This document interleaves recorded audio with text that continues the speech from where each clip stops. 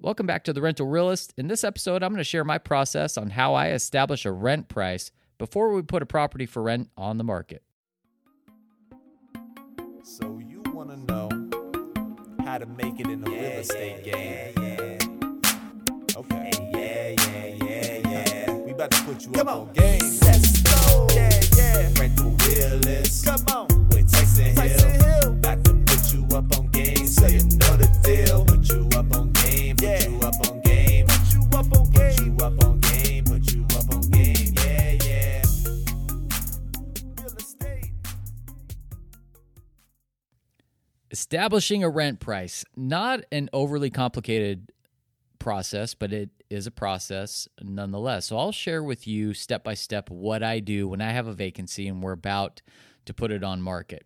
Now, first and foremost, I think it's really important to do this right before you're about to put the property on the market. I'll have a client who will say, hey, somebody's moving out of the house. Hey, what's this going to rent for? And I'll say, okay, it's going to take about 2 weeks for us to clean it up or whatever we're doing. I'll do a quick little market analysis now, but just keep in mind that can change. Establishing rent price is somewhat of a moving target. It doesn't move a ton, but it does move because it is a supply and demand issue, and supply and demand is constantly fluctuating. So we do take that into consideration. So, all right, let's say I have a house, it's ready to put on the market. This is going to be my first step. The first thing I'm going to do is I'm going to go to Zillow.com. If you're not familiar with Zillow and you own rental property, get familiar with Zillow. It is one of the biggest, coolest tools that we have that everybody has access to. So I'm going to type in my property. I'm going to take a look at it, and I'm going to see what they think. They'll have like a Zestimate. I don't put a ton of stock into that, but they're usually in the ballpark. So I'll kind of look at that and say, okay, that's kind of what I was thinking or whatnot.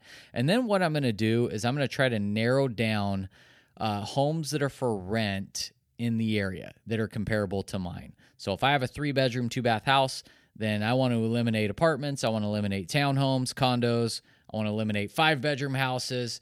And I want to eliminate 4-bedroom houses. I want to really dial it in to what my direct competition is doing. Now, as far as how wide of a range I have, it really just depends on how much availability there is out there. If there's a bunch of houses in the immediate neighborhood of my subject property, then I'm not going to go too far out. I'm just going to really dial in like what my closest competition's doing.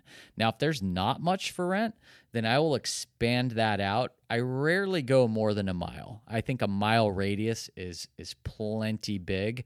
A lot of people, especially when they have kids in school and things like that, they're actually looking in pretty small areas or specific neighborhoods. So, what a home rents for 2 miles away, it has somewhat of an impact because it's all related to some extent, but it's not as much impact as you would think. What I'm really looking at is if I got a house for rent and there's a house for rent on the next street over, I want to see what they're doing, how their house compares to mine, so that I can try to, be competitive and outcompete my competition.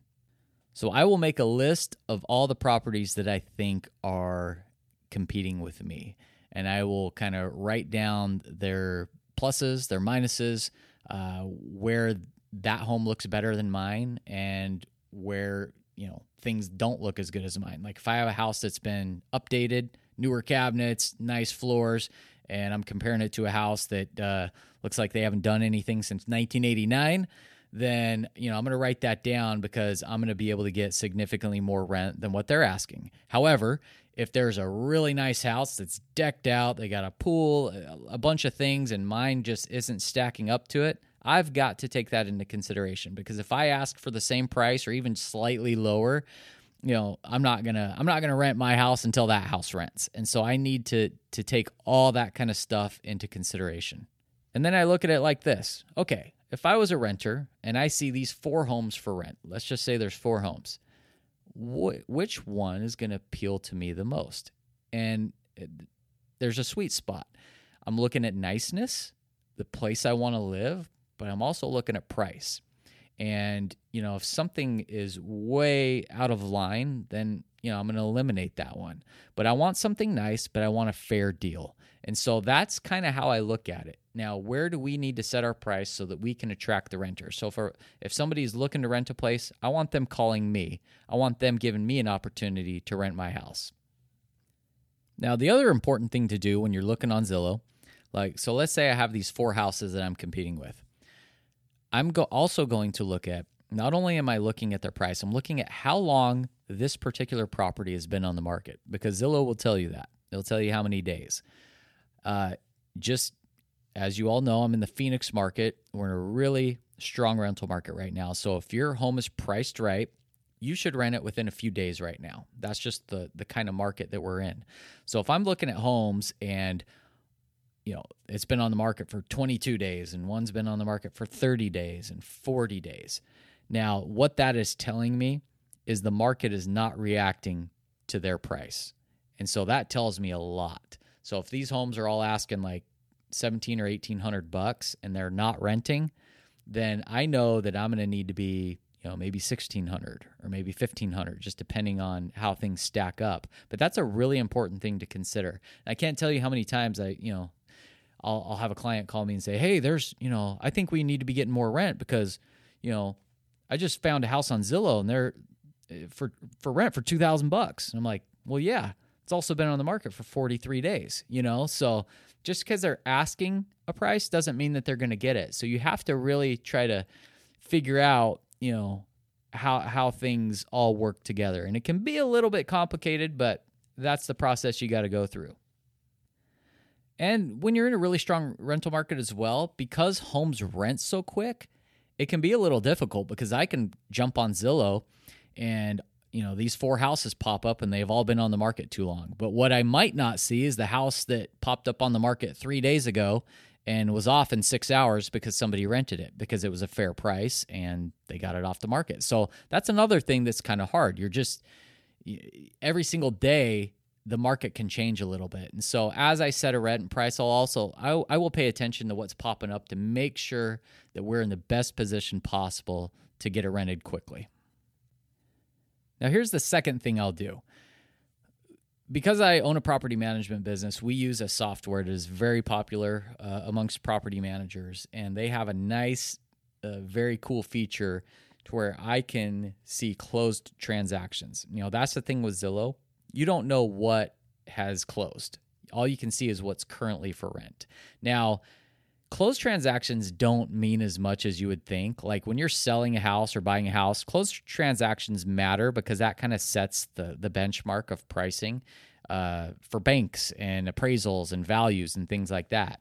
Now, rent, there's no such thing as rent control, at least in most markets. There are in some markets, but like in Phoenix, there's no rent control. So what a tenant is willing to pay is what you can charge. It's all supply and demand based. So, but I do like to see what closed transactions so I can just get a feel to make sure that my price is in the ballpark of where it needs to be. It's just more information that we can use to evaluate. Because, just to go back to this example, these 4 houses are asking, like we said, $1,700, $1,800, but I pull the closed transactions and most of the homes are renting for $1,500 to $1,600. Well, that tells me something. That's why these homes are sitting on the market. They're overpriced and they're not adjusting quick enough. So I will take all that into consideration as we establish the rent price. Now, the ultimate goal when you're picking a rent price, some landlords, the goal is to get every last penny they can. My goal is, I'm going to take off my property management hat and just as an investor, I want to rent quickly to the most qualified tenant possible. The highest dollar amount isn't the most important thing to me. Now, do I want to get the most that I can? Of course, everybody does, but not at the expense of not getting the best, most qualified tenant. So what I try to do is I want a fair price. I want to attract the most people possible without leaving money on the table. And that's what I call the sweet spot. And that's where you want to be so you can get it rented quickly, but also have a lot of options. If you're priced too high, what's going to happen is you're going to miss out on opportunities on a lot of good renters, and the people that you're going to attract, in some cases might be a little more desperate, or, you might get lucky, with somebody who doesn't care over, $200 or $300 a month. But, in most cases, you're going to lose, a lot of opportunities by outpricing yourself. Okay, so now we have our rent price established and we put it on the market. This is also very important. This day and age, with all the technology that we have, there's no reason to put a property on the market and let it sit for 2 or 3 weeks, then make an adjustment. I will know within 2 to 3 days, at least in the Phoenix market, if my property is priced right, because I'm going to listen to what the market tells me. If I'm generating the activity that I know I need to, and doing this on a high volume level, I know the amount of activity that I need to create and generate.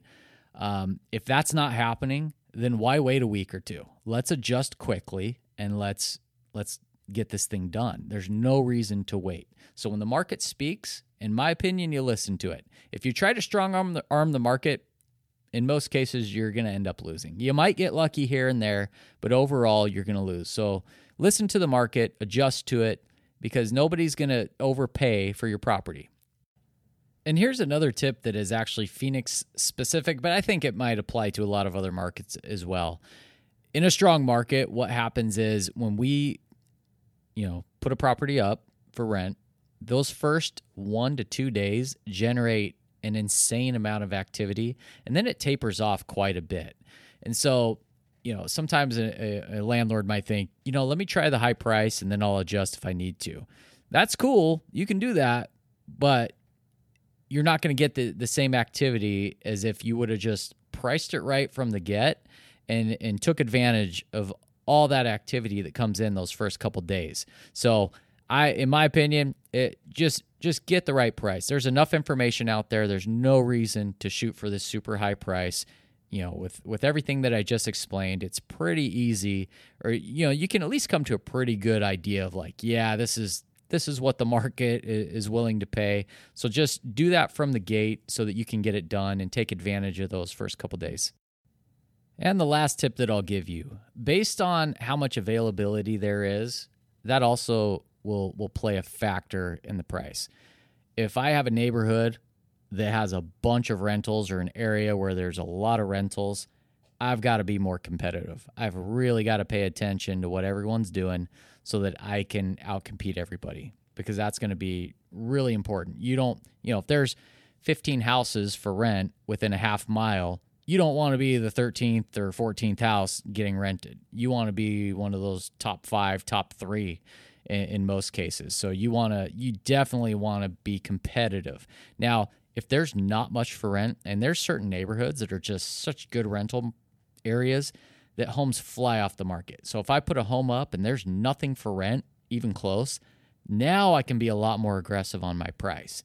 It's a little harder to dial in what the market's going to be willing to pay, but if there's ever a scenario to take a chance on a higher price, that's it, because there's no competition. So if there's somebody who really wants to move in that neighborhood and there's really no options, you have some leverage there. And so that also will push the rent one way or another, just depending on how much competition that you have.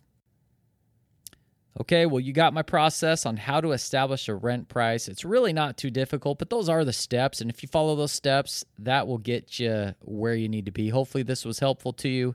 As always, I appreciate you taking the listen, and we'll see you on the next one. Put you up on game.